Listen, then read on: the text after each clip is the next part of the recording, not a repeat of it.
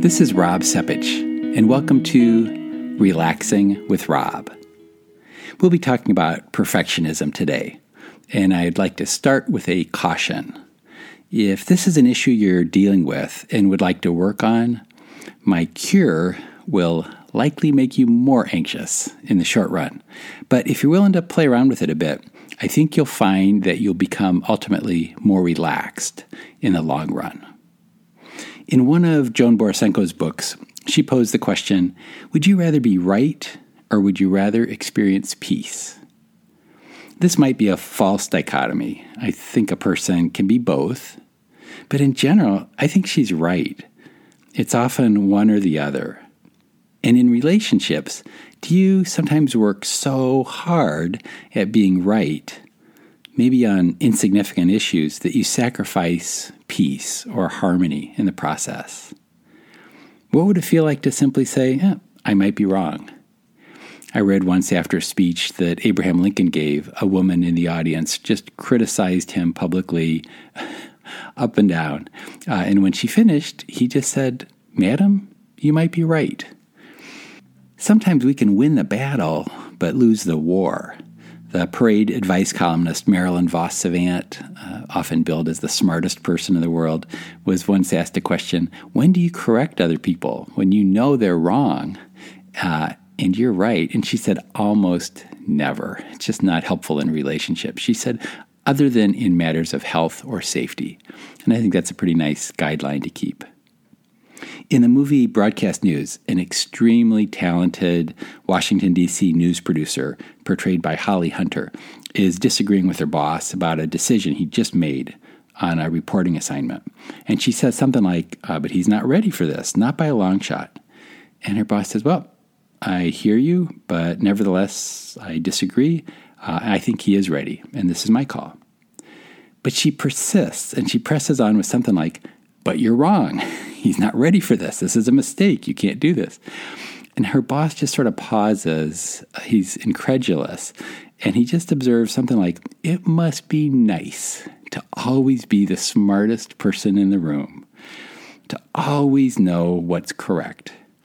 And she's unaware that he's being facetious. And she says something like, no, it's terrible. There is a price we pay for always being right. When I understand that, if you're early in college or grad school or med school or your career, it can feel like perfectionism is reinforced. It can be really scary to make mistakes. But what I've noticed is the students I've worked with who are most troubled by perfectionism had almost never made a significant mistake or experienced failure. And I came to understand that this kind of makes sense. We are often scared of things we don't understand. But research shows that we exaggerate the perceived harmful effects of mistakes. And this fear can prevent us from taking healthy risks when we have the chance. So, I know you're not rewarded for making mistakes, but here is a cure. And again, I'm using an indefinite article. I'm not saying the cure. It's just a cure for perfectionism. If you can think of a fairly low-stakes situation in which you can afford to make a mistake or just act a little bit silly, and then just feel what the consequences are like, I think it can be really valuable. I learned this from Des Moines Becker, a brilliant psychologist who would prescribe mistakes for perfectionists. And if he was working with you, here's what he might suggest. Stand with your back to a bookstore. It could be on your campus, it could be inside a mall, and as strangers walk past, maybe every fourth or fifth person, just stop somebody and ask, excuse me, could you tell me where the bookstore is? And just watch their reactions as they look up and they look back at you and say something like, you're right in front of it. You'll feel silly and awkward, but after a while, you'll become a little desensitized to it. You might start to actually enjoy making a mild fool of yourself. And as you brush yourself off and get right back up, your comfort zone has begun to expand. It's like the Japanese proverb, if I fall 7 times, I'll stand up 8. You're no longer a person who can't mess up, or a person who can't stand social awkwardness, or who can't deal with failure. Once our skin gets a little thicker, we can take risks that really count. Asking a question or offering your opinion in a class, even if the risk is people might think less of you.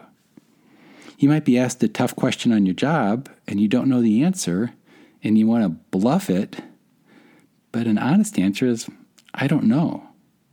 Sometimes being honest gets rewarded way more than coming up with a fiction, and it's certainly less anxiety-producing in the long run. Maybe you'll have the courage to begin a relationship, or end a relationship, or change majors or careers. As even bigger possibilities present themselves, you'll feel bolder in taking those healthy risks because you've learned that you can survive mistakes. Again, this can seem scary, but if it's something you want to try, I would say start small. But the more often you do it, the less stressful and the more fun life can become. Thank you for listening, and we'll talk again soon.